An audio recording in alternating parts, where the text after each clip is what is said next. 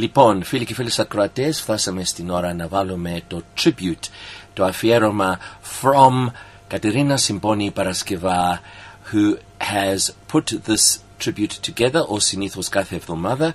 Πάμε λοιπόν, the tribute to Papagiannopoulos, and then directly after the interview we'll have Katerina live on air, απευθείας ζωντανά από την Ελλάδα. Μείνετε συντονισμένοι. Here we go with this tribute. Και πάλι ευχαριστώ και την Κατερίνα που τα φτιάχνει αυτά και τη Τούλα που μας τα βάζει as podcasts online. Πάμε.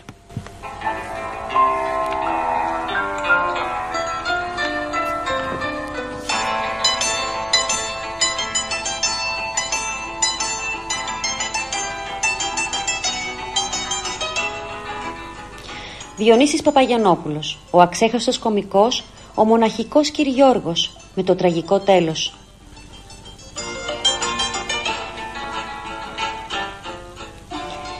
Ο Διονύσης Παπαγιαννόπουλος γεννήθηκε ένα πολύ ζεστό βράδυ στις 12 Ιουλίου του 1912 στο Διακοφτό, στο πατρικό του πατέρα του Σπήλιου, σε ένα δίπατο σπίτι δίπλα στις γραμμές του τρένου.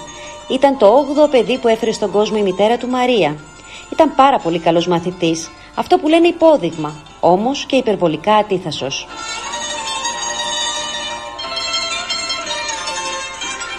Το 1924 γράφτηκε στο γυμνάσιο του Αιγείου και τότε πάλι κάποιο κείμενο σε ένα απόκομμα χαρτιού του άλλαξε τη ζωή. Παρότι όπως και οι περισσότεροι συμμαθητές του απεχθάνονταν τα αρχαία ελληνικά, άρχισε να διαβάζει ελληνική γραμματεία όταν ξετύλιξε τις σαρδέλες για να δει τι έγραφε το χαρτί που είχε τυλίξει ο μπακάλης. Ήταν μια σελίδα βιβλίου με ένα μεταφρασμένο απόσπασμα του Ηρόδοτου. Ο Διονύσης Παπαγιαννόπουλος από μικρός έδειξε το ταλέντο του στη ζωγραφική. Έχω κανένα δύο πίνακες του στο σπίτι και μάλιστα του είχε πει ο Σφυρόπουλος «Νιόνιο, αν συνεχίσεις θα χάσω τη δουλειά μου». Ζωγράφισε και διάβαζε με μανία τα πάντα, ακόμα και τις σελίδες των εφημερίδων που τύλιγαν τα ψάρια. Τύλιξε λοιπόν ο ψαράς τις σαρδέλες, τις τύλιξε όμως σε κάποια σελίδα του Ηροδότου. Και το διάβασε λοιπόν αυτό το κομμάτι και από εκεί άρχισε η μεγάλη του αιμονή με τους αρχαίους και μετά μετεπίδησε να άρχισε να διαβάζει αρχαίους τραγικούς. Παράλληλα έπαιζε και πολύ καλό ποδόσφαιρο, το οποίο σταμάτησε εξαιτίας ενός πολύ σκληρού χτυπήματος που δέχτηκε στο κεφάλι από έναν Άγγλο σε ένα φιλικό μάτς που είχε δώσει η ομάδα του ο κεραυνός Πανεγιαλίου απέναντι σε Άγγλους ναύτες. Έκτοτε θα είχε πόνους όλη του τη ζωή στο σβέρκο, οπότε όποτε άλλαζε ο καιρός. Ο Παπαγιαννόπουλος ήταν άσος στα μαθήματα αλλά και στα αθλήματα. Μαγνητάκιας καταρχάς. Όταν ήταν μικρός λοιπόν έπαιζε στην ομάδα του κεραυνού Αιγιαλίας, Πανεγιαλίου. Και ήταν καλός ποδοσφαιριστής. Κάποτε λοιπόν είχε αράξει ένα πλοίο εγγλέζικο στην περιοχή τους και μια ομάδα, μια ενδεκάδα ας πούμε Άγγλων πέρα είπαν να παίξουν ποδόσφαιρο. Στήθηκαν οι δύο ενδεκάδες, μπήκαν στο γήπεδο, παίξανε. Κάποια στιγμή λοιπόν του έρχεται ένα σουτ, μια στο κεφάλι, τόσο δυνατή που τον ζάλισε, έπεσε κάτω, είδε τον ουρανό σφοντήλι όπως λέμε. Ένα υπερηχητικό σουτ έστειλε την μπάλα κατευθείαν στη μύτη μου και από μέσα δεξιά έγινα έξω, μακριά.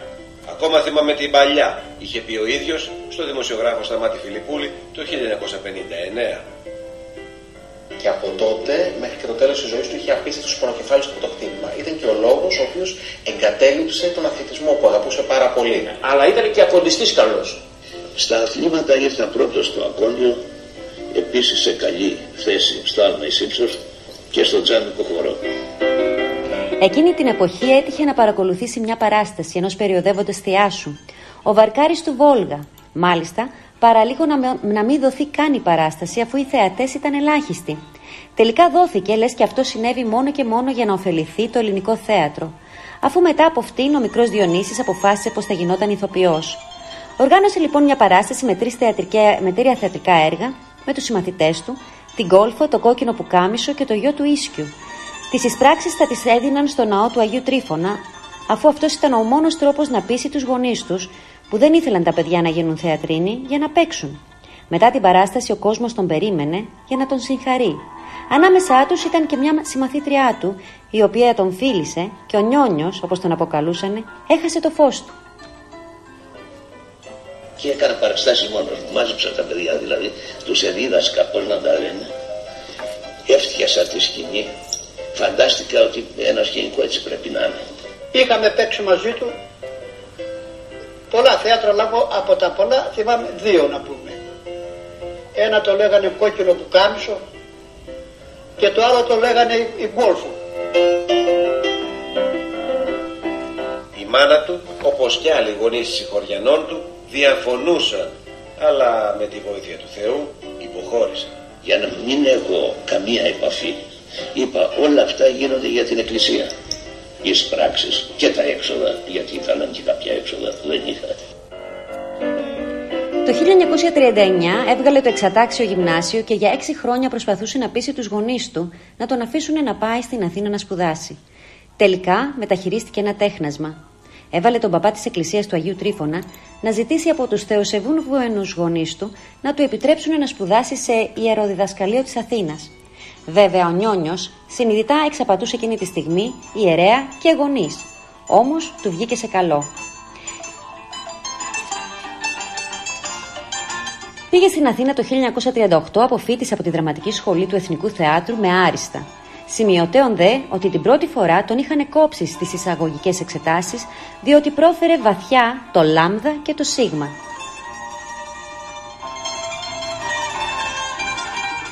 Όταν ο Εμίλιος Βεάκης έστειλε συγχαρητήριο τηλεγράφημα στους γονείς του για το δίπλωμα, αυτοί νόμιζαν ότι ο Βεάκης ήταν διευθυντής του ιεροδιδασκαλείου και έστεψαν με χαρά να δείξουν το τηλεγράφημα στους συγχωριανούς. Και βέβαια το σοκ ήταν μεγάλο, καθώς κάποιοι συγχωριανοί γνώρισαν το όνομα του μεγάλου αυτού ηθοποιού. Το 1938 ο Νιόνιος ολοκληρώνει με άριστα τη φοιτησή του στο Βασιλικό Θέατρο, το οποίο ενημερώνει την οικογένειά του. Και τελειώνω. Ο Βεάκης στέλνει συγχαρητήριο τηλεγράφημα τι επιτυχία σίγουσας. Χαρά η μάνα μου, έρχεται δάσκαλος. Κατασυγκινημένη λοιπόν,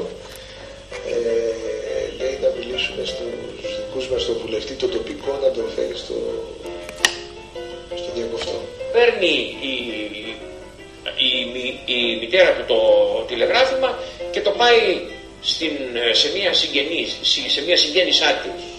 Αυτό και λέει, κοίταξε να δεις τι έστειλε ο διευθυντής για τον αυτό. Το διαβάζει λοιπόν η συγγένεισα αυτό το πράγμα να πούμε, και κάτω βλέπει φαρδιά πλαθιά Εμίλιος Βεάκης.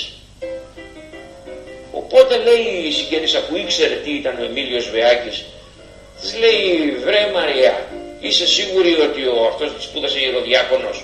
Λέει, ναι, δεν βλέπεις, λέει, και αυτό το τηλεγράφημα που λέει Εμίλιος Βεάκης? Λέει, συγγνώμη, ξέρεις τι είναι ο Εμίλιος Βεάκης? Λέει, ο διευθυντής της ιερατικής σχολής. Ποια ιερατική σχολή? Ο Εμίλιος Βεάκης, λέει, είναι θεατρίνος, είναι ηθοποιός. Μόλις το άκουσε η μάνα αυτό, μόνο που δεν έπεσε κάτω να σωριαστεί. Η μητέρα μου σαν άκουσε πως αντί για δάσκαλος πήγα και έγινα θεατρίνος, ζήτησε να με αποκληρώσει. Μου λέρωσε το όνομα, φώναξε. Να μην το ξαναδώ, δεν έχω γιο. Για πολλά χρόνια η αντιμετώπιση που είχε ο θεατρίνος από συγγενείς και συγχωριανούς ήταν από αρνητική μέχρι απαξιωτική.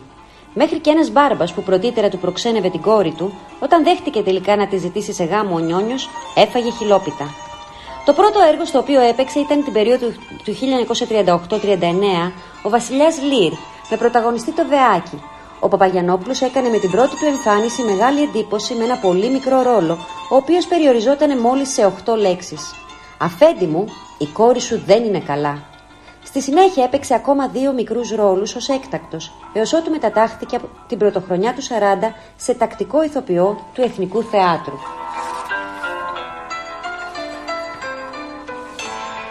Εργάστηκε σκληρά με τον Γιώργο Γλινό, Χριστόφορο Νέζερ, Μίτσο Μιράτ, Κατίνα Παξινού. Το 1940 επιστρατεύτηκε και παρουσιάστηκε στο 8ο Σύνταγμα, που ήταν εμπροστοφυλακή. Στη Χιμάρα έγινε λοχείας και εκεί του ήρθε το γράμμα που τον πληροφορούσε πως ο πατέρας του πέθανε από εγκεφαλικό. Έμεινε στην πρώτη γραμμή πυρός μέχρι και τη συνθηκολόγηση με τους Γερμανούς. Την 28 Οκτωβρίου του 1940 ο Παπαγιαννόπουλος είναι 28 ετών και φυσικά καλείται στα όπλα εναντίον των Ιταλών. Στις 28 Οκτωβρίου 1940 πραγματοποιήθηκε η γενική επιστράτευση στην Κόρινθο και από 3 έως 11 Νοεμβρίου το Σύνταγμα προωθήθηκε στο Αγρίνιο. Την επόμενη μέρα κινήθηκε προς τη ζώνη επιχειρήσεων και να καταλήξει στις 28 Νοεμβρίου στην Βαλτίστα. Επιστρατεύτηκα και με το έκτο Σύνταγμα Κορίνθου γεύτηκα τη γλύκα της πρώτης γραμμής. Πολεμώντας έφτασα στο Αργυρόκαστρο και κατηφόρησα ύστερα κατά τη Χιμάρα. Στον δρόμο έγιναν λοχίες.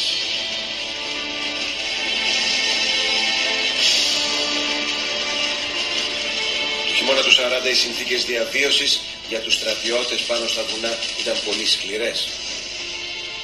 Η καθημερινή ζωή ήταν βασανιστική, με την έννοια ότι να βρεις φαγητό, η ένδυση, η υπόδυση, ακόμα και τα πολεμοφόδια, δεν μπορούσες να τα βρεις εύκολα. Επίσης ένα άλλο στοιχείο που έκανε ακόμα πιο δύσκολη τη ζωή τους έχανε αξία η ανθρώπινη ζωή. Κάθε δευτερόλεπτο, κάθε λεπτό υπήρχαν αμέτρητες ανθρώπινες απώλειες. Ο ίδιος έλεγε: πώς να σβήσει από τη μνήμη μου η εξόρμηση στο ύψωμα του Αγίου Αθανασίου στη Χιμάρα. Ανεβήκαμε με χέρια και πόδια πολεμώντας με πέτρες. Οπωσδήποτε η πιο λογική πράξη ήταν η απελευθέρωση της Χιμάρας, αλλά και στο ύψωμα πριν από μερικές μέρες που κατόρθωσε και συνέλαβε μια ιταλική μονάδα πλήρη και το διοικητή του, χωρίς ουσιαστικά να πέσει μια τουφεκιά. Ο Διονύσης Παπαγιαννόπουλος βγαίνει ζωντανός από την πρώτη γραμμή του μετώπου και μετά τη συνθηκολόγηση επιστρέφει στο διακοφτό με το μόνο διαθέσιμο μέσο, τα πόδια του. Χτύψε την πόρτα για να του ανοίξουν. Του άνοιξε η μάνα του και δεν το γνώρισε.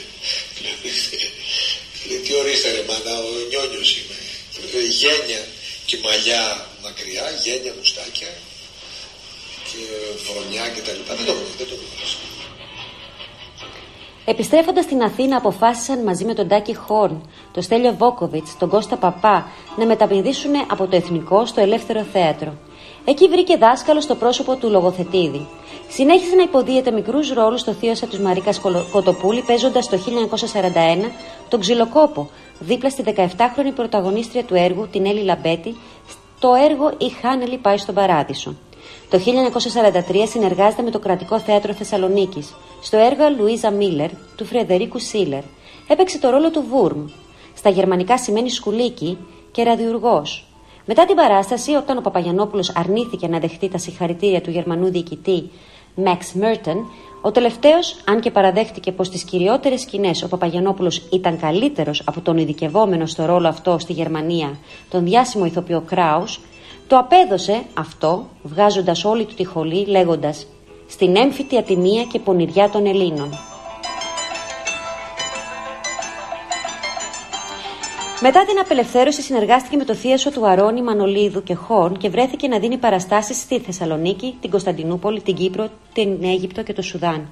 Μέχρι την αρχή της δεκαετίας του 50 θα παίζει δραματικούς ρόλους. Έπαιξε κωμωδία για πρώτη φορά χάρη στον Τίνο Ηλιόπουλο, ο οποίος τον κάλεσε να παίξουν στο Θέατρο Αθηνών.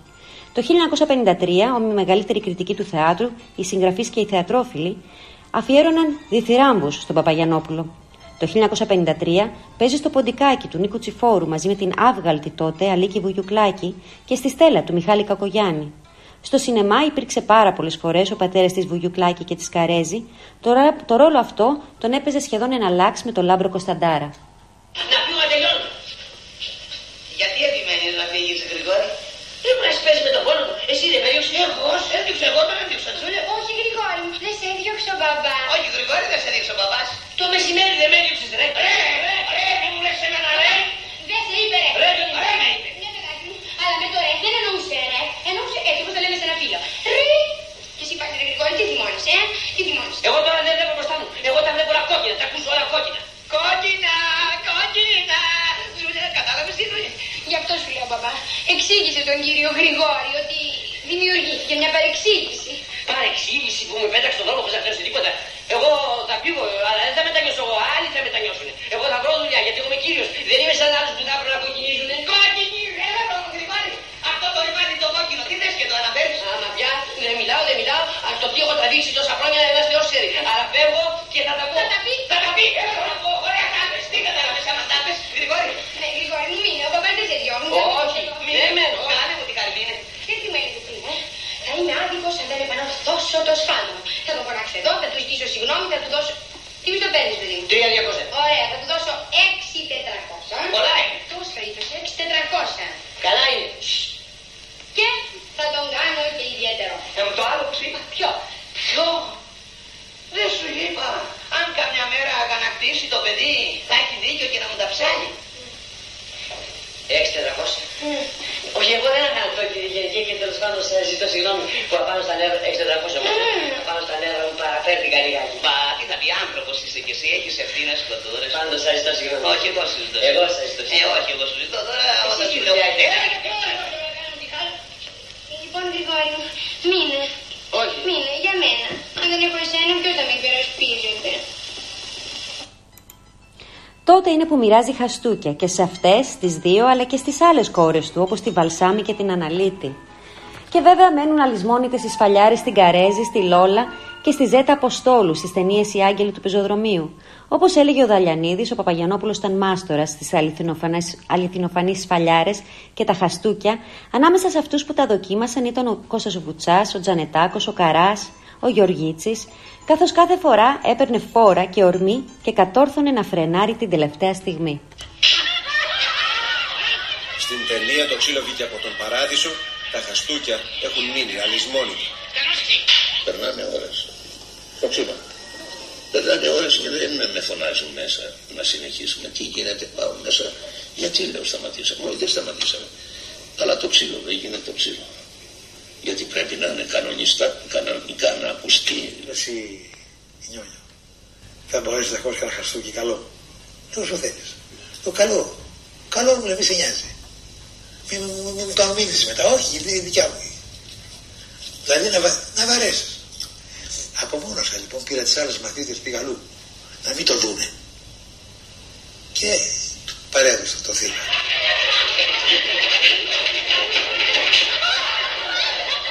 Μια Αλέκο, λέω του Σακελάρη. Έλα κύριε μου, λέει. Ναι, έρχεται. Δόξα σοι ο Θεός. Είπε ο Σακελάριος, δεν είναι δικό κοπέλα, όχι.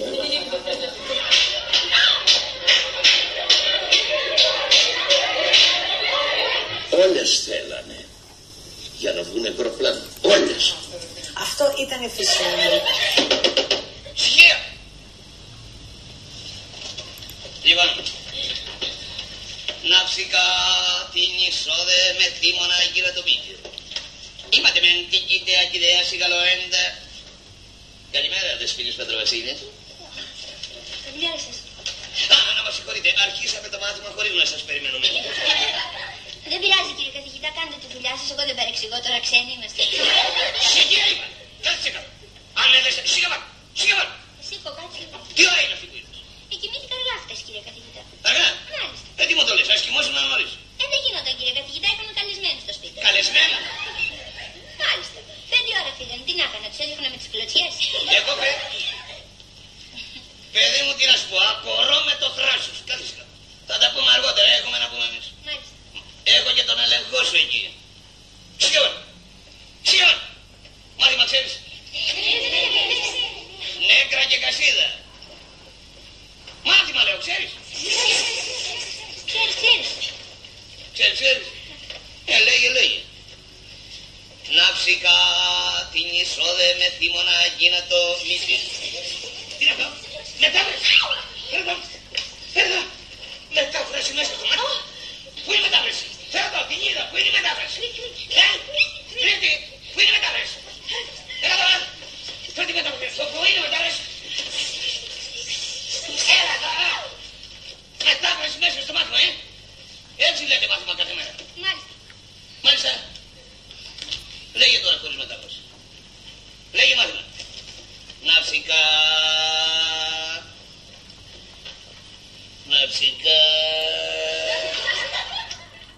Την περίοδο 1963-1967 εμφανίστηκε σε 47 ταινίες, οι περισσότερες με πολύ μεγάλη εμπορική και ποιοτική επιτυχία.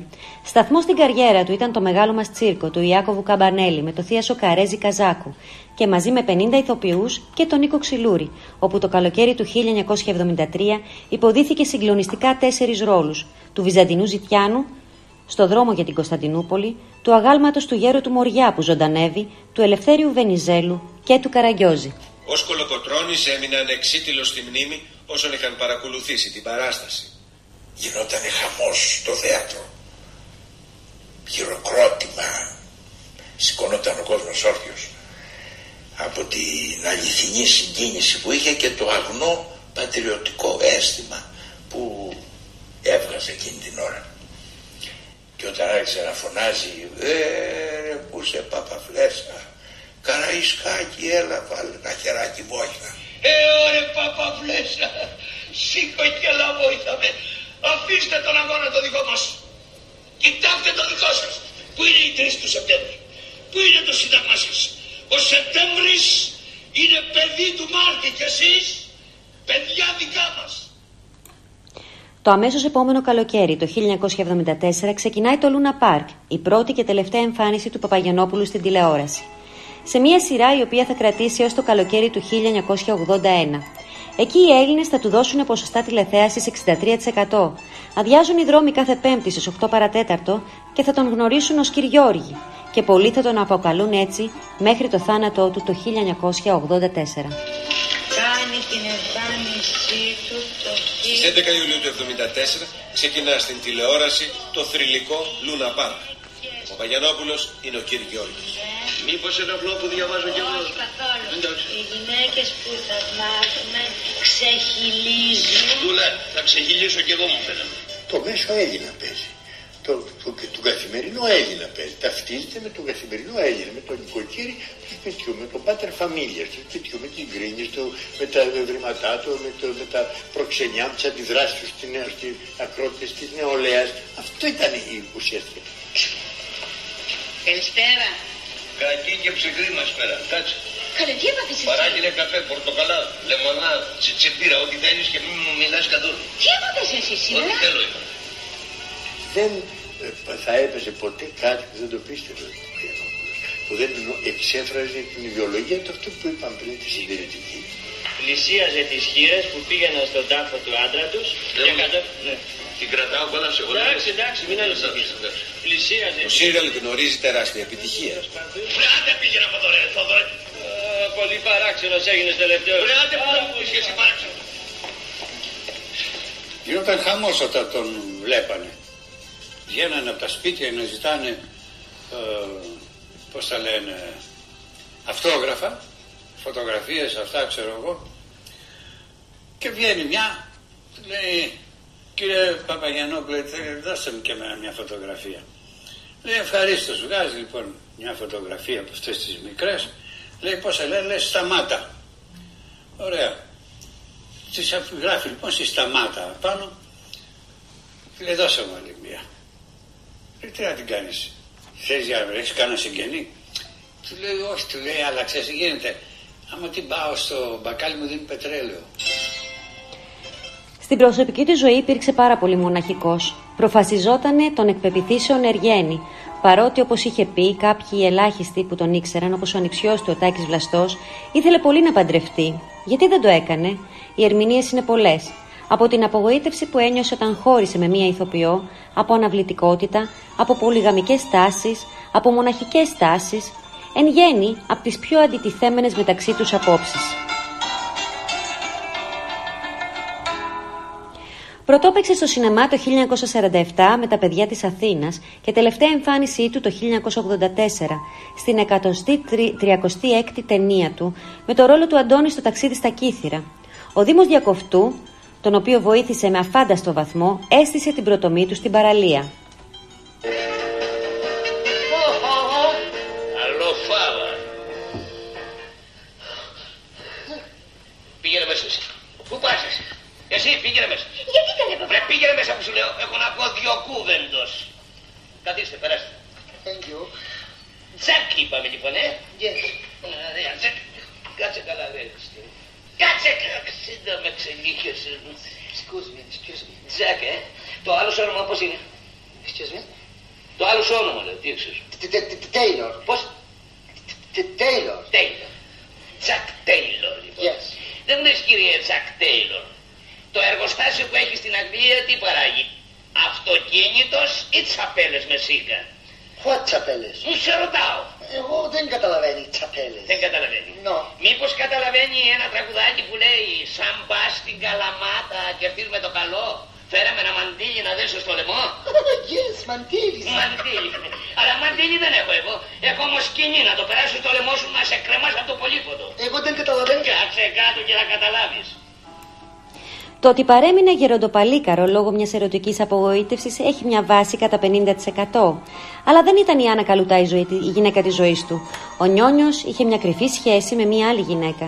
Ήθελε να παντρευτούν και να κάνουν και παιδιά. Αλλά αυτό δεν γινόταν, καθώς εκείνη που βρίσκεται ακόμα στη ζωή ήταν ήδη παντρεμένη. Ο Παπαγιαννόπουλος ήταν ένας μοναχικός άνθρωπος. Παρακολουθούσε τα στοιχήματα του ποδοσφαίρου και έριχνε πασχέντζες. Του άρεσε το χαρτάκι. Του άρεσε και το τάβλι. Λίγοι ωστόσο γνωρίζουν ότι ήταν ιδιαίτερα φιλάνθρωπος. Όσο ζούσε, στήριζε αρκετές οικογένειες με μηνιαίο μάλιστα επίδομα, ενώ κάθε Χριστούγεννα και Πάσχα έστελνε χρήματα στον διακοφτό για τις φτωχές οικογένειες. Από την άλλη, σχεδόν όλοι γνώριζαν για την επιτυχία που είχε στο ωραίο φίλο. Μέχρι σήμερα δεν το είχε παραδεχτεί και ενοχλείται με οποιαδήποτε αναφορά αυτή η κυρία το ότι δεν αποκαλύψαμε το όνομά της. Το αστείο της υπόθεσης δεν ήταν ότι ο Νιόνιος θεωρούταν απλώς λάτρης των γυναικών, αλλά ήταν και μεγάλος εραστής. Αυτό που τον έκανε να ξεχωρίζει από τους άλλους συναδέρφους του, μεγάλους εραστές όπως τον Κώστα Χατζηχρήστο, ήταν ότι ποτέ δεν ήθελε να ξέρει κανείς με ποιαν είχε σχέση. Φωνάζεις, θα μας ακούσει η γειτονιά και πάμε χαμένοι. Πουλάσε με και εσύ με τη γειτονιά σου και με έχετε ταράξει και τη σπίνα. Όλο με ξεχνάτε. Εντάξει, φάε τώρα. Δεν θέλω τώρα. Δεν πεινάω τώρα. Κάτσε με ένα καφεδάκι. Ανάποδε άνθρωπε. Καλά κάνω. Βλέπω τα λαντρόγινα και χαίρομαι. Ο κύριος Σταυρόπουλος απέναντι κάθε πρωί μόλις φεύγει τη φυλάει τη γυναίκα του. Γιατί δεν κάνεις και εσύ το ίδιο? Παράδαμε που θα πάω να φιλήσω την ξένη γυναίκα. Μωρέ, είσαι εσύ ένας. Ο Νιόνιος μιλούσε 4 και 5 φορές την ημέρα στο τηλέφωνο με την αδερφή του και κανόνιζε να περάσει το Πάσχα του 1984 στο χωριό. Έναν χρόνο πριν είχε τελειώσει το χτίσιμο του σπιτιού του στο Διακοφτό, ενός μεγάλου άνετου σπιτιού που πάντα ονειρευόταν με σκοπό να αποσυρθεί εκεί. Η καρδιά του όμως τον ενοχλούσε. Είχε κάνει και μια επέμβαση μπαλονάκι στο Λονδίνο, αφού τότε δεν γίνονταν στην Ελλάδα, χωρίς να πει τίποτα στην οικογένειά του για να μην του στενοχωρήσει. Είχε πει δηλαδή ότι πήγε για να κοιτάξει το θέμα του ποδιού του, εφόσον ως γνωστόν το 1977 σε μια περιοδεία του ήταν συνεπιβάτης σε ένα αυτοκινηστικό δυστύχημα στο οποίο είχε σκοτωθεί η ηθοποιός Χάρης Λουκαία. Από εκείνο το δυστύχημα και μετά είχε μόνιμους πόνους στο πόδι του. Ο γιατρός του είχε πει ότι δεν βλέπει καλά την καρδιά του και καλό θα ήταν να μείνει μέσα. Του απάντησε ότι θα έμπαινε στο νοσοκομείο μόλις τελείωναν οι διακοπές του Πάσχα. Δεν πρόλαβε όμως. Yeah.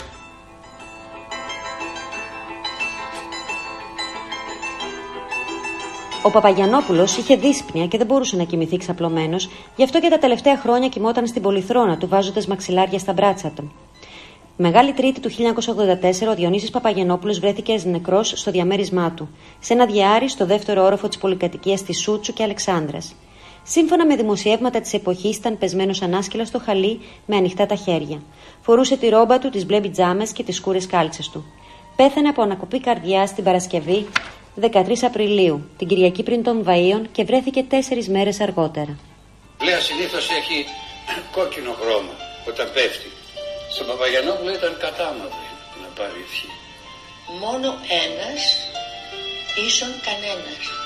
Νομίζω και έτσι αθόρυβα που έφυγε, έτσι θα ήθελε κάποτε να φύγει ο Νιόνιος. Δεν κοιτάγε ποτέ την υγεία του, δεν έκανε ποτέ εξετάσεις.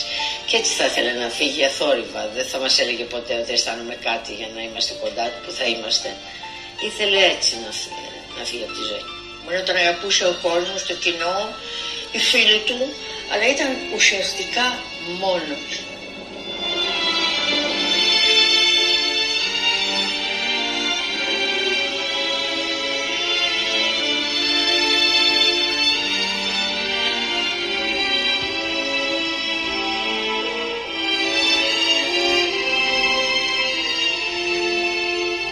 Ο Παπαγιαννόπουλος Έζησε μια γεμάτη ζωή. Μέχρι το τέλος παρέμεινε ενεργός στα καλλιτεχνικά δρόμενα. Έφυγε από τη ζωή σε ηλικία 72 ετών στις 13 Απριλίου του 1984, λίγες εβδομάδες πριν πάρει τη σύνταξή του. Το αστήρευτο ταλέντο του θα μας διασκεδάζει για πολλά χρόνια μέσα από τις υπέροχες ταινίες του παλιού ελληνικού κινηματογράφου. Κυρίες και κύριοι, εδώ φτάσαμε στο τέλος. Φέτος, 36 χρόνια μετά το θάνατο του Διονύση Παπαγεννόπουλου, η πολιτική προστασία και η Φίνος Φιλμ χρησιμοποίησε κλιπάκια από τις ταινίες του Παπαγεννόπουλου για να φτιάξουν διαφημιστικά για την καμπάνια εναντίον του κορονοϊού. Μένουμε σπίτι. Να πω. Έτσι, μπράβο. Μία βγαίνω. Με έχει καταντήσει να κυκλοφορώ μες στο σπίτι μου σαν πηγόνικο. Πού σου αφιλότιμη. Παπά, σε παρακαλώ μη φωνάζεις. Εδώ που φτάσαν τα πράγματα δεν μπορούμε να κάνουμε τίποτα. Τι να κάνετε. Υπομονή. Είπαμε υπομονή και χαίρετε.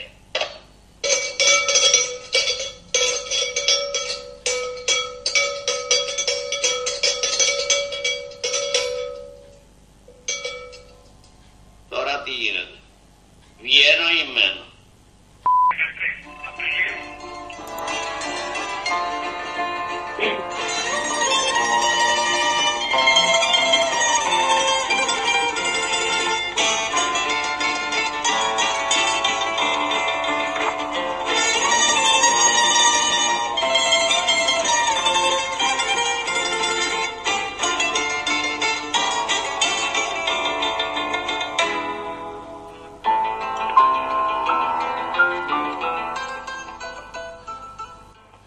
Μάλιστα, φίλοι και φίλες ακροατές, Παπαγιαννόπουλος. Wow, καλημέρα λέμε στην Κατερίνα.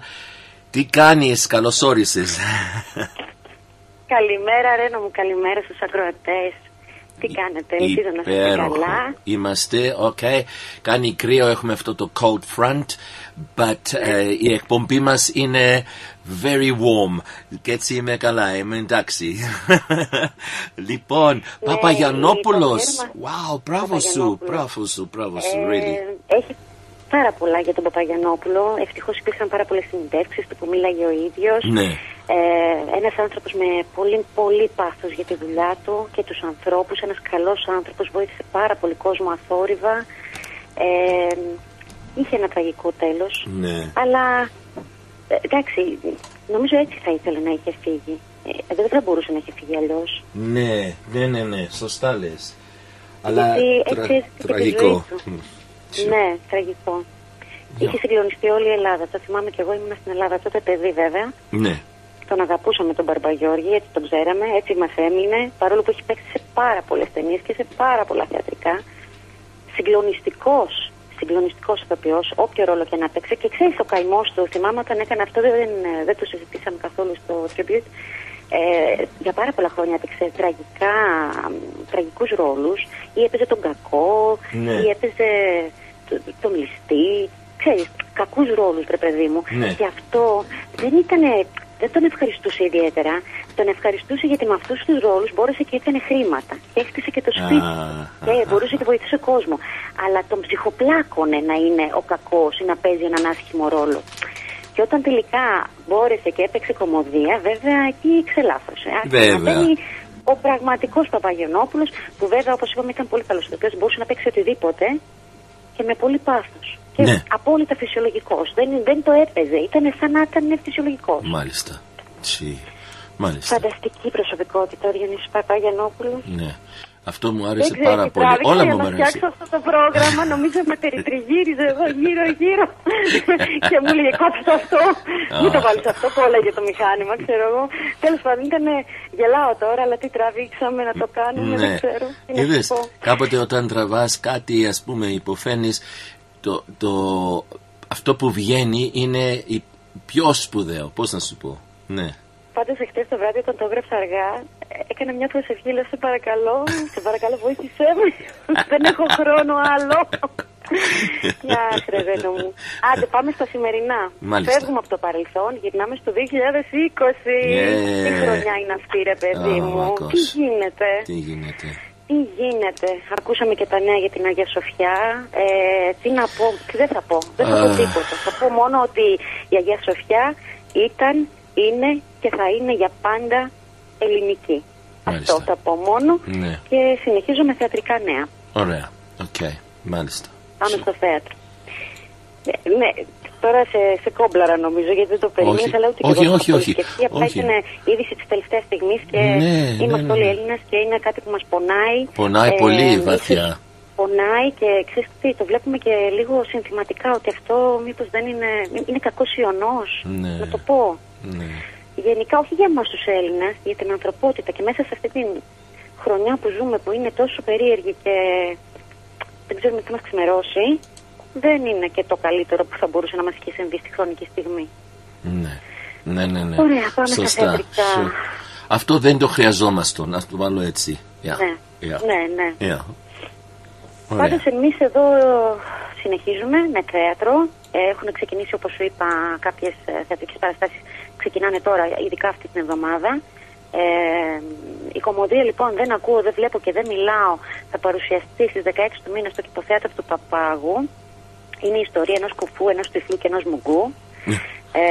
Είναι φίλοι, ζουν και αντιμετωπίζουν τις αντιεξιότητες που δημιουργεί η καθημερινότητά τους.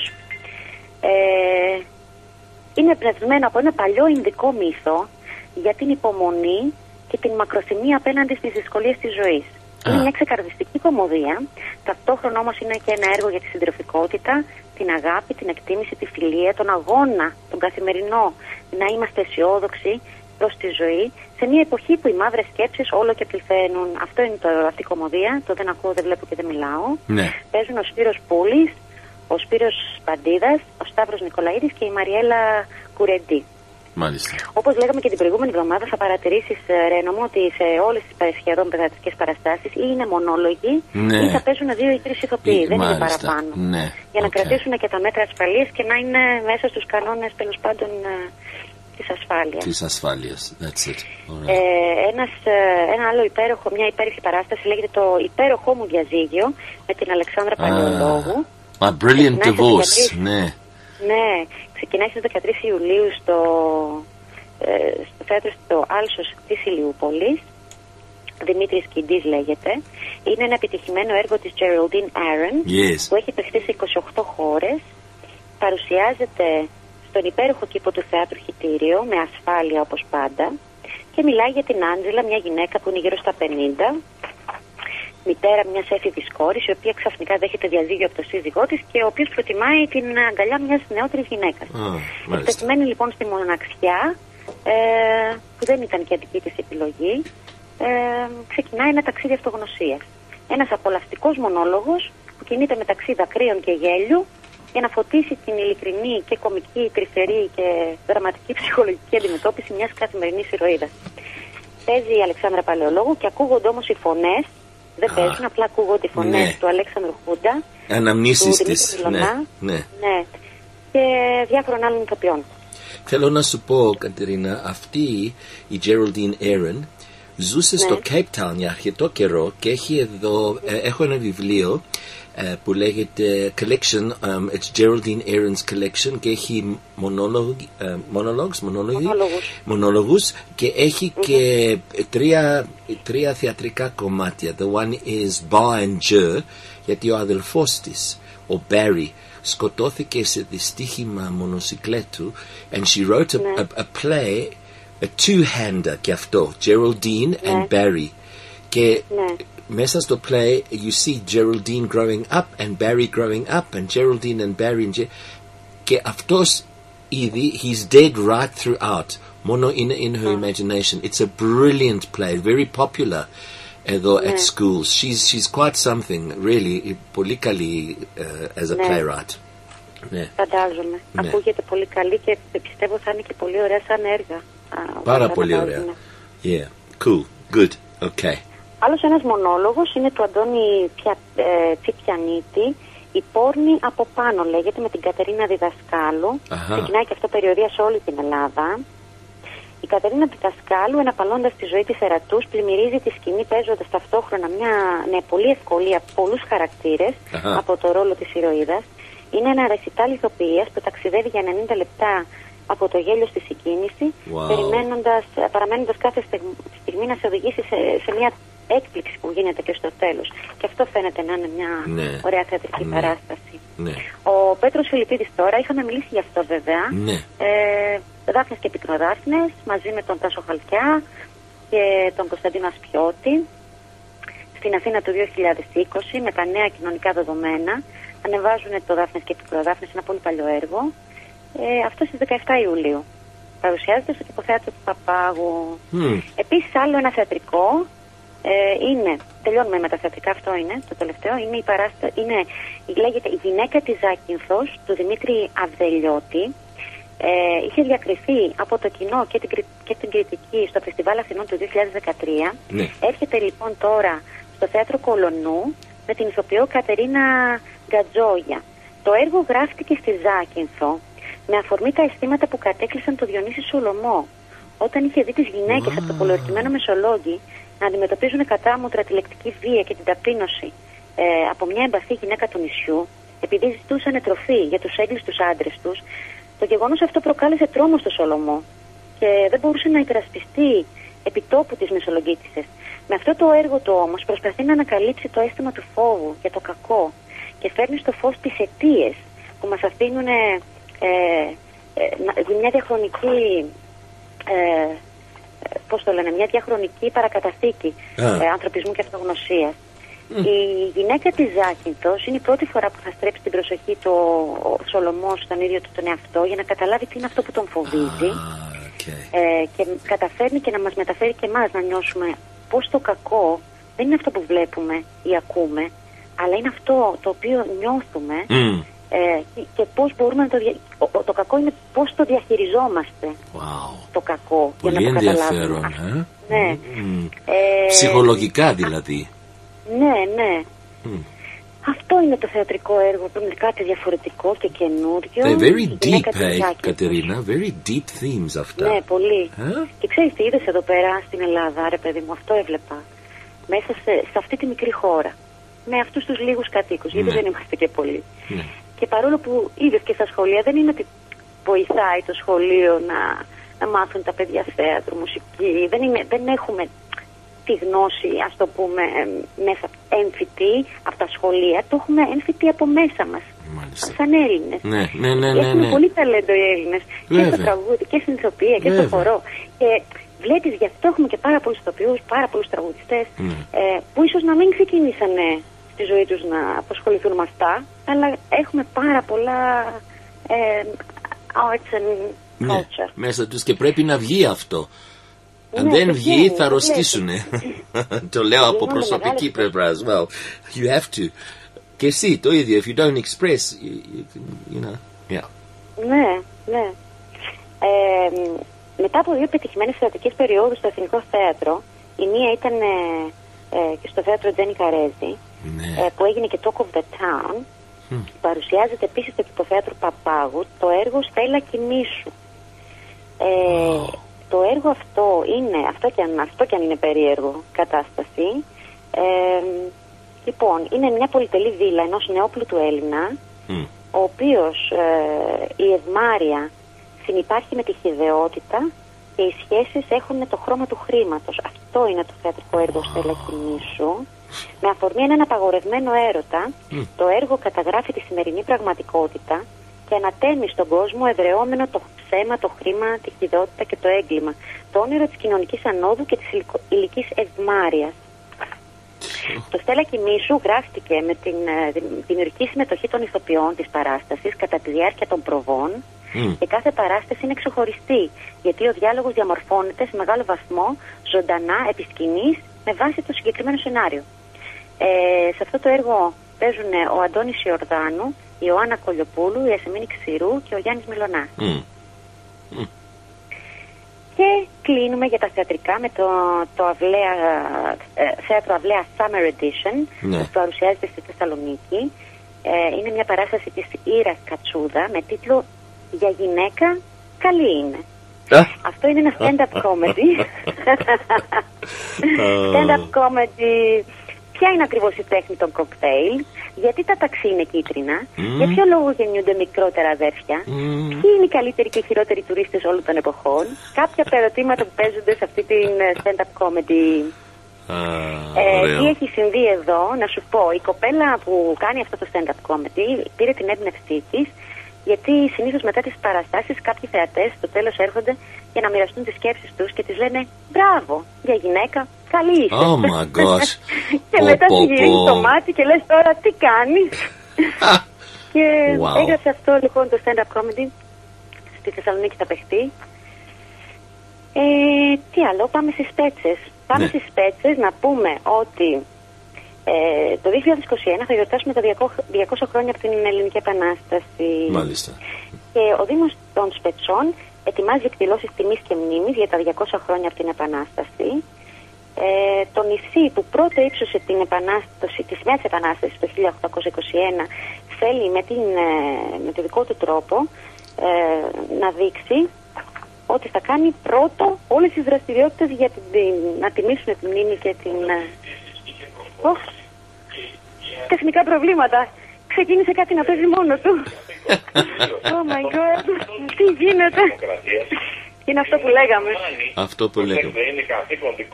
Oh my god. Sorry παιδιά. No problem. Ξεκίνησε μόνο του να παίζει ένα λάπτοπ χωρίς να υπάρχει κανείς. Να δεις σήμερα εδώ το πρωί πριν να αρχίσω σήμερα και αυτό λέω τι συμβαίνει εδώ. Γιατί ξέρεις προσπάθησα να βάλω το δικό μου το laptop που χτύπα ξύλο, δουλεύει άψογα. It's a great thing. Anyway, we'll talk about that, yeah. But I also had very funny things today. Never mind, moving on. Λοιπόν, το μοναστήρι του Αγίου Νικολάου, να σου πω, στις 3 Απριλίου του 1821, οι σπετσιώτες καραβοκύριδες, πριν ξεκινήσουν τις πολεμικές τους επιχειρήσεις, ορκίστηκαν στο Ευαγγέλιο να αγωνιστούν μέχρι θανάτου για την ελευθερία της πατρίδας. Έτσι, οι σπέτσες πρώτες από όλα τα νησιά ύψωσαν τη σημαία της Επανάστασης. 200 χρόνια μετά, οι σπετσιώτες μαζεύτηκαν για να ανακοινώσουν ότι θα γιορτάσουν με το δικό τους τρόπο, με όχημα τη μοναδική τους ιστορία και την Επανάσταση, με μια σειρά εκδηλώσεων και δράσεις που έχει τον τίτλο Σπέτσες 2021 στο Σταυροδρόμι της Ιστορίας. Έχει λοιπόν συγκροτηθεί μια ολόκληρη οργανωτική επιτροπή με σημαντικές προσωπικότητες, η οποία σύντομα θα ανακοινώσει ακριβώς τι δράσεις θα κάνει με αφορμή αυτή την επέτειο. Ξεκινάνε όμως παράλληλα στις 20 Ιουλίου τα γυρίσματα μιας ταινίας υψηλών προδιαγραφών που λέγεται Σπέτσες 21 στο Σταυροδρόμι της Ιστορίας, το οποίο αναμένεται να έχει ολοκληρωθεί μέχρι το Σεπτέμβρη.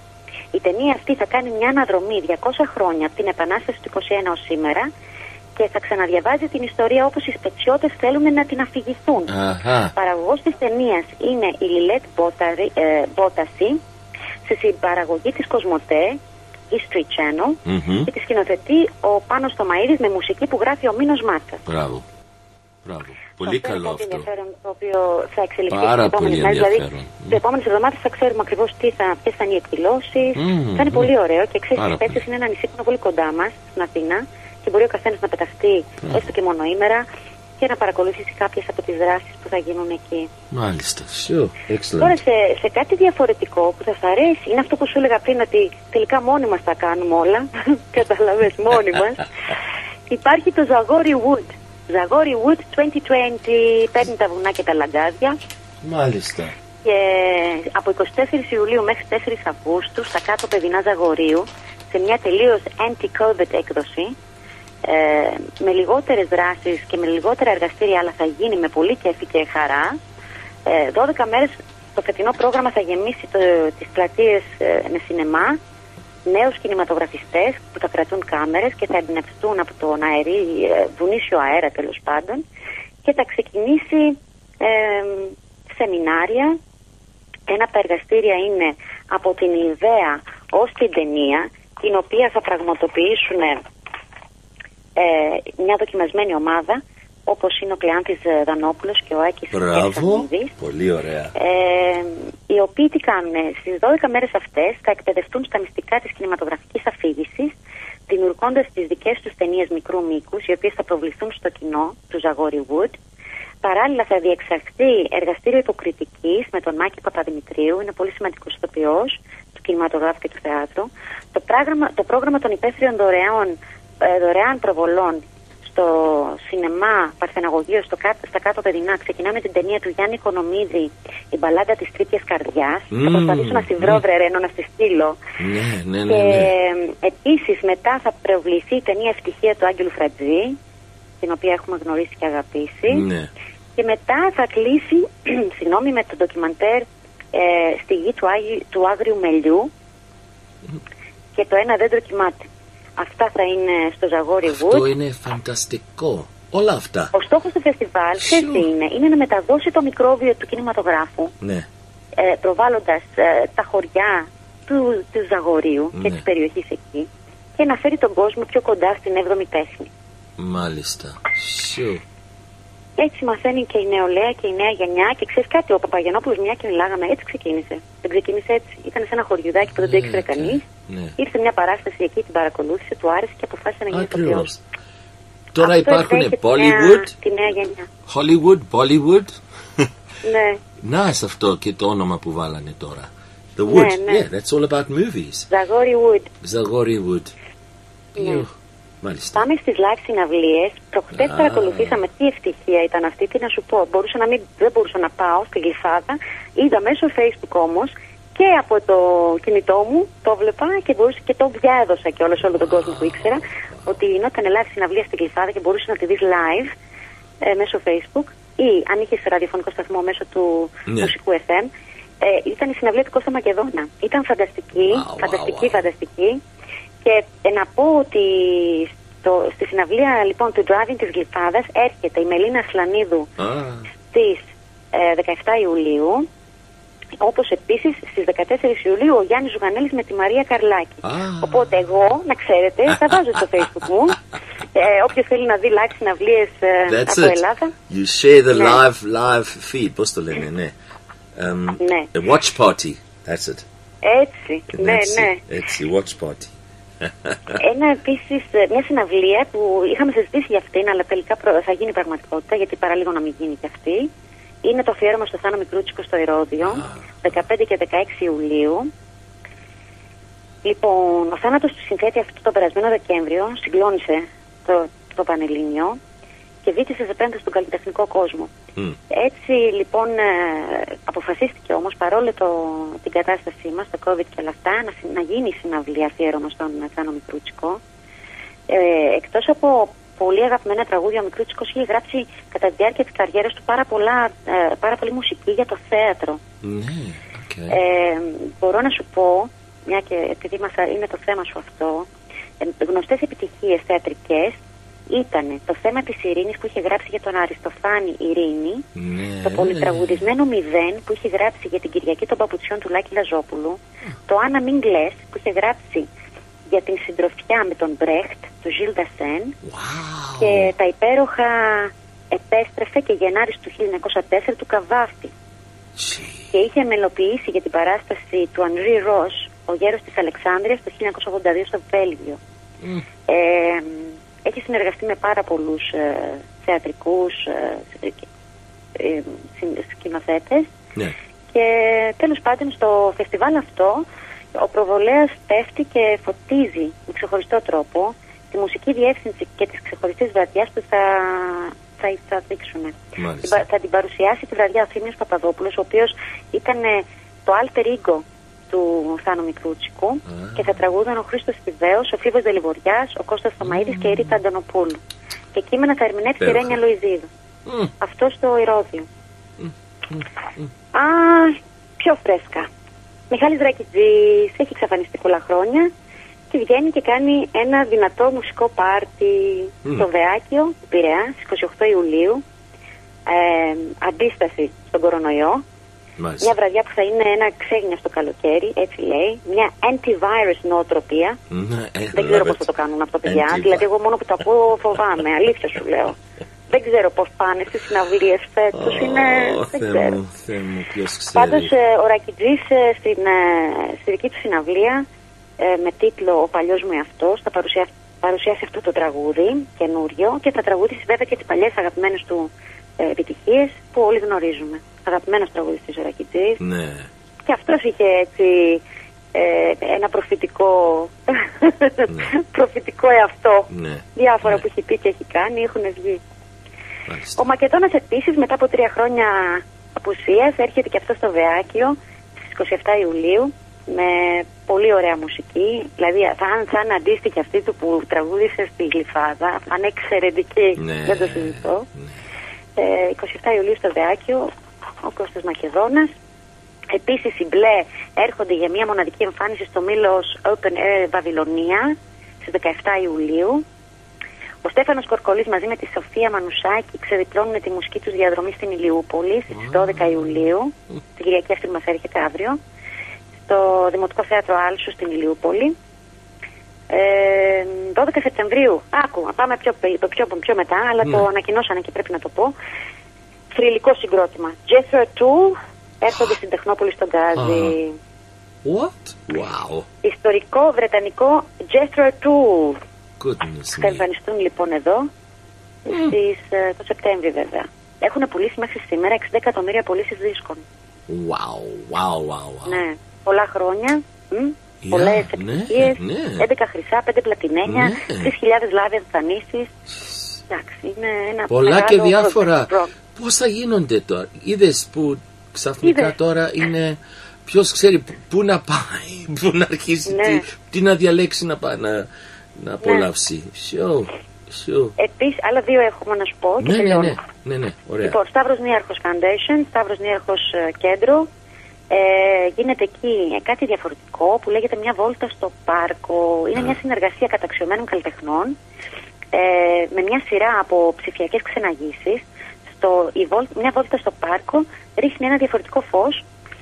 Γνωστοί ηθοποιοί και ηθοποιοί της νέας γενιάς αναλαμβάνουν το ρόλο να σε ξεναγήσουν σε έναν περίπατο όπου η φύση, η ιστορία, η ποίηση, το τραγούδι και η αφήγηση συνθέτουν κάθε φορά μια διαφορετική διαδρομή. Έτσι κάθε ηθοποιός μας συστήνει το δικό του πάρκο, του Σταυρονίαρχου. Η αρχή θα γίνει με την κόρα Καρβούνη που περπατάει μαζί μας στο πάρκο κρατώντας στα χέρια της την αιωλική γη. Είναι ένα βιβλίο του Ηλία Δενέζη, ανακαλώντας αποσπάσματα από το σπουδαίο αυτό λογοτέχνη, και στη συνέχεια τη σκητάλη θα πάρει η Ρο Μπέζου που θα ξεναγήσει στο πάρκο μέσα από τραγούδια της εποχής, συνθέτοντας ένα μοναδικό μουσικό περίπατο. Οπότε και στο κέντρο Σταύρος Νιάρχος γίνονται σπουδαία πράγματα αυτά. Σπουδαία. Κλείνω τις ειδήσεις της εβδομάδας με την αλλαγή. Έφυγε μετά από τη μεγάλη επιτυχία που είχε τέλος πάντων ένα μήνα sold out προβολές και live events στο City Drive-In, μεταφέρεται το City Drive-In στο Ολυμπιακό Στάδιο Σπύρος Λουίς, στο ΟΑΚΑ, γιατί η ανταπόκριση είναι τεράστια. Μετά από την ανταπόκριση λοιπόν του κόσμου που κατέκλυσε το Λυκαβητό, αποφασίσαν να μεταφέρουν το drive-in αυτό στο ΟΑΚΑ που είναι πολύ πιο μεγαλύτερος χώρος. Μάλιστα. Και έτσι θα μπορεί ο κόσμος να πηγαίνει εκεί να δει ταινίες. Τα αφιερώματα είναι Art Mondays, Greek Tuesdays, ελληνικές ταινίες, ή Horror Thursdays. Έχουν βάλει τίτλους για κάθε μέρα. Ωραία. Και θα έχει και ένα food court, θα έχει stand-up comedies, θα έχει διάφορα events, μπορεί και συναυλίες. Πάντως αυτό θα γίνεται στο ΆΚΑ από εδώ και πέρα αντί για το Λυκαβητό, γιατί μάλλον δεν χωράγαν όλοι του πάνω. Μάλλον, ναι. Αυτά είναι τα νέα της εβδομάδας. Ελπίζω να μην ήταν πολύ κουραστικά. Όχι. Πάντως γίνονται πράγματα, έστω και λίγο με λίγους. Έχω μείνει με το στόμα ανοιχτό, λέω wow. Εγώ όταν κάθομαι να βρω τα νέα, και εγώ παθαίνω πλάκα, λέω γίνονται τόσα πράγματα. Πράγματι. Δηλαδή και με το που τελειώνω να ψάχνω, αν ξανακάνω refresh, έχουν βγει και άλλες ειδήσεις. Αυτό είναι. Και μετά πρέπει να πρωτοδιαλέξεις. Λες τώρα τι να πρωτοπείς. Δεν έχουμε και χρόνο. Πες μου κάτι, Κατερίνα, και όλα αυτά πηγαίνουν τα άτομα με μάσκες, έτσι είναι? Ρένο μου, μέχρι και την προηγούμενη εβδομάδα η μάσκα ήταν υποχρεωτική. Αυτή την εβδομάδα μας πέρασε, η κυβέρνηση ανακοίνωσε ότι δεν είναι υποχρεωτική. Δεν ξέρω για ποιους λόγους το έκανε αυτό η κυβέρνηση. Δεν ξέρω αν ο λόγος είναι ότι ίσως πιστεύουν ότι οι μισοί δεν ξέρουν να χρησιμοποιούν τις μάσκες σωστά και μπορεί έτσι να κολλήσουν πιο πολύ. Ή απλά νομίζουν ότι καλύτερα ας μην φοράτε μάσκες, να μην φαινόμαστε ότι είμαστε άρρωστοι, ότι να είμαστε λίγο πιο ελεύθεροι. Δεν ξέρω το σκεπτικό. Προσωπική μου άποψη είναι ο κόσμος θα πρέπει να φοράει μάσκες, ειδικά σε κλειστούς χώρους. Τώρα, αν πηγαίνεις σε έναν ανοιχτό χώρο, δεν υπάρχει λόγος να φορέσεις μάσκα. Αν είσαι έξω και είναι ανοιχτός ο χώρος. Ναι. Τώρα για τις συναυλίες είχαν πει ότι θα είναι καθιστικές, ότι δεν θα είναι standing. Μάλιστα. Και θα υπάρχει και χώρος μεταξύ τους. Δεν ξέρω αν ισχύει. Δεν ξέρω, δεν το έχω δει. Δεν ξέρω αν θα ισχύσει αυτό. Θέλω να πιστεύω ότι θα ισχύσει το μέτρο και δεν θα πηγαίνουν μπουλούκια ο ένας πάνω στον άλλον. Σωστά. Γιατί θα έχουμε πολύ χάλια αποτελέσματα μέχρι το Σεπτέμβρη. Τον Αύγουστο. Ήδη τα κρούσματά μας έχουν ανέβει πάρα πολύ. Έτσι, εδώ να δεις. Απλά το ξέρω, το βλέπω. Το βλέπω, λυπάμαι και στεναχωριέμαι. Ναι. Αλήθεια. Είναι και κάποιος σήμερα το πρωί έβαλε στο διαδίκτυο μια φωτογραφία που μέσα σε ένα αεροπλάνο κάθονται όλοι δίπλα με μάσκες και μετά έχει μια φωτογραφία ενός θεάτρου με όλα τα καθίσματα κενά και λέει άδεια, συγγνώμη, ναι, και γράφει και λέει I don't understand, δεν καταλαβαίνω τι γίνεται εδώ, you're allowed to fly and sit, και μετά το θέατρο. Κατερίνα μου, εγώ να σου πω, δεν ξέρω εάν θα μπορούσα να πάω σε θέατρο ή σε συναυλία ή σε κινηματόγραφο σύντομα. Δεν νομίζω. Και εγώ τα ίδια, μην νομίζεις. Και εμείς, παρόλο που δεν έχουμε τα πολλά κρούσματα όπως εσείς, παρόλα αυτά, εγώ φοβάμαι. Ναι. Εγώ φοβάμαι να το πάρω το ρίσκο, Ρένο μου. Φοβάμαι να πάω στο μαγαζιά. Κάθε Σάββατο λέω, θα πάω μαγαζί τώρα, θα πάω στο φαρμακείο. Ο Θεέ μου βοήθησε. Έχω γίνει κι εγώ. Ναι, είμαστε όλοι, κρατάμε μια πισινή, πώς να σου το πω. Κρατάμε θέλουμε να κρατήσουμε λίγο. Σωστά. We don't want to be stupid or silly. We have to look after. Απ' την άλλη όμως βγαίνουν και λένε διάφοροι επιστήμονες ότι αυτό θα κρατήσει χρόνια. Πώς θα ζήσουμε έτσι χρόνια? Ναι. Το διάβασα και αυτό. Δεν ξέρω, αυτό με προβληματίζει πάρα πολύ. Πιστεύω και όλο τον κόσμο. Πώς θα μάθουμε να ζούμε φυσιολογικά? Γιατί δεν υπάρχει φυσιολογικός όλο αυτό. Όχι. Και όλοι που έρχονται, δηλαδή που τους παίρνω τηλέφωνα, οι καλεσμένοι που μιλάμε και τα ακούς, όλοι προσπαθούν κάτι να φτιάξουν, να απολαύσουν, να ζήσουν, one after the other. This crowdfunding, this fundraising, this είναι τραγωδία. Anyway. Ναι, νομίζω αυτό είναι το πιο τραγικό που βγαίνει από την Νότια Αφρική αυτή τη στιγμή και το συζητάγαμε και με άλλους εδώ. Αυτό ακόμα δεν έχει χτυπήσει τη δική μας την πόρτα τόσο έντονα. Σίγουρα υπάρχουν και εδώ θέματα, αλλά όχι όπως εκεί.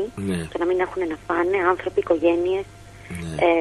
Πιστεύω όμως ότι και εδώ μέχρι το Σεπτέμβρη, λόγω του ότι περιμένουν έναν τουρισμό ο οποίος δεν θα έρθει ή θα είναι πολύ μικρός ο αριθμός, οπότε οικονομικά θα έχει μεγάλο αντίκτυπο στην Ελλάδα. Πιστεύω ότι ο χειμώνας ο δικός μας, εσείς είσαστε στο χειμώνα ήδη, εμείς ακόμα τον περιμένουμε, οπότε θα είναι ένας δύσκολος χειμώνας. Δεν ξέρω. Όσο και να θέλουμε να είμαστε αισιόδοξοι, το μέλλον μας φαίνεται κάπως. Είμαι σαν ένα roller coaster. Έμαθα καινούρια λέξη. Corona coaster είδα. Corona coaster. Και το μόνο που μπορούμε να κάνουμε, ξέρεις τι είναι, Ρένο, να ζούμε τη στιγμή. Αυτό είναι.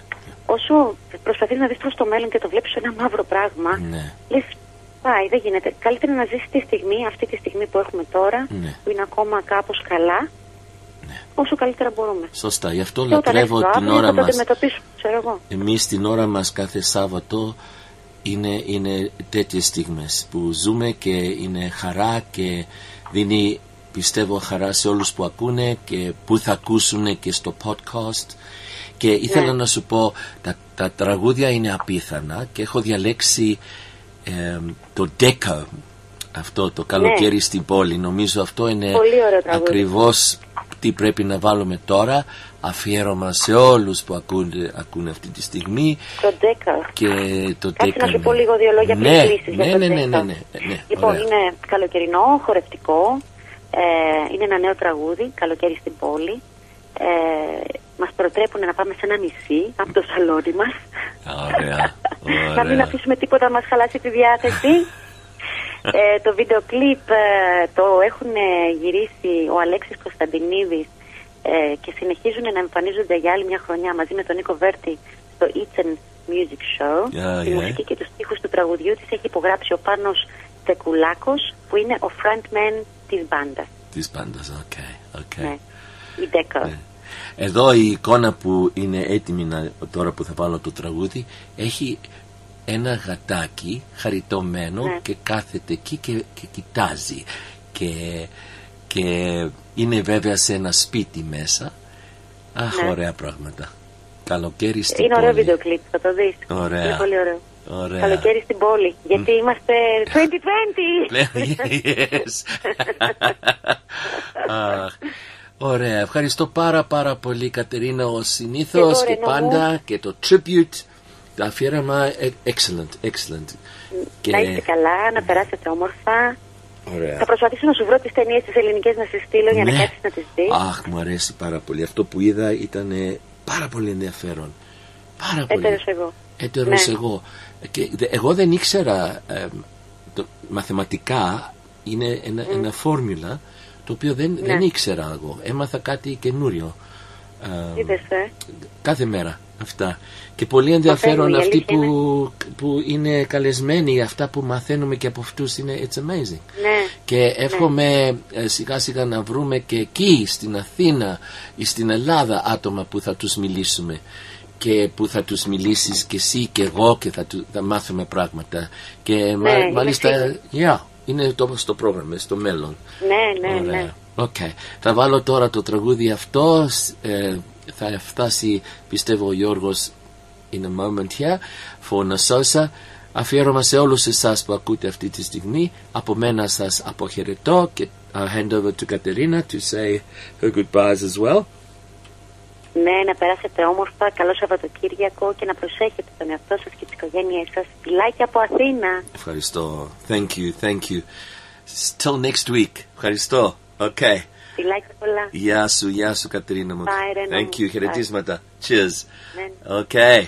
Πάμε λοιπόν, φίλοι και φίλες ακροατές, στο τραγούδι Deco και λέγεται Καλοκαίρι στη πόλη. Γεια σας και πάλι μαζί σας την άλλη εβδομάδα. Stay safe, stay warm, keep warm. Προσευχή, ελπίδα και στην Ελλάδα καλοκαίρι στη πόλη.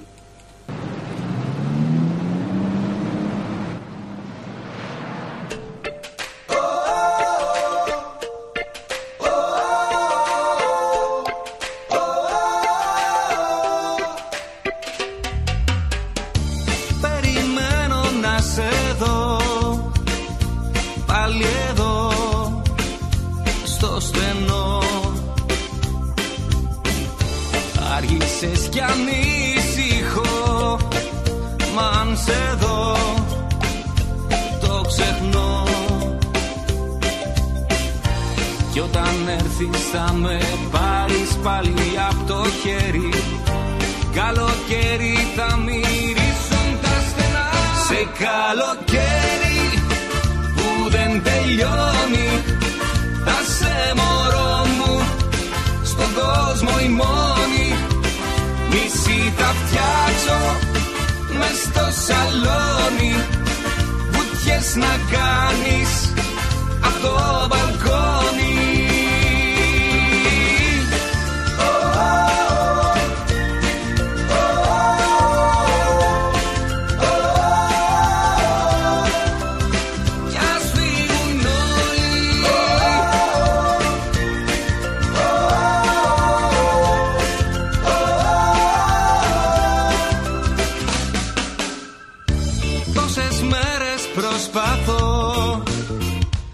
Να σου πω πως αγαπώ.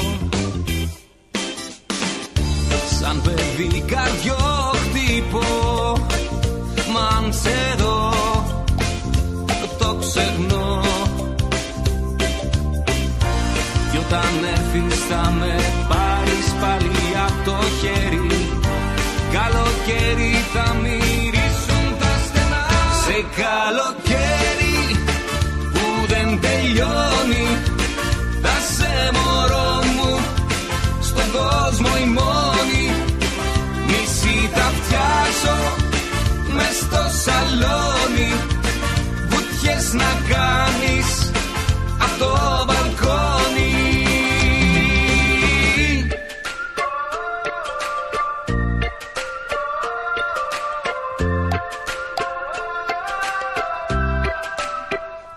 φύγουν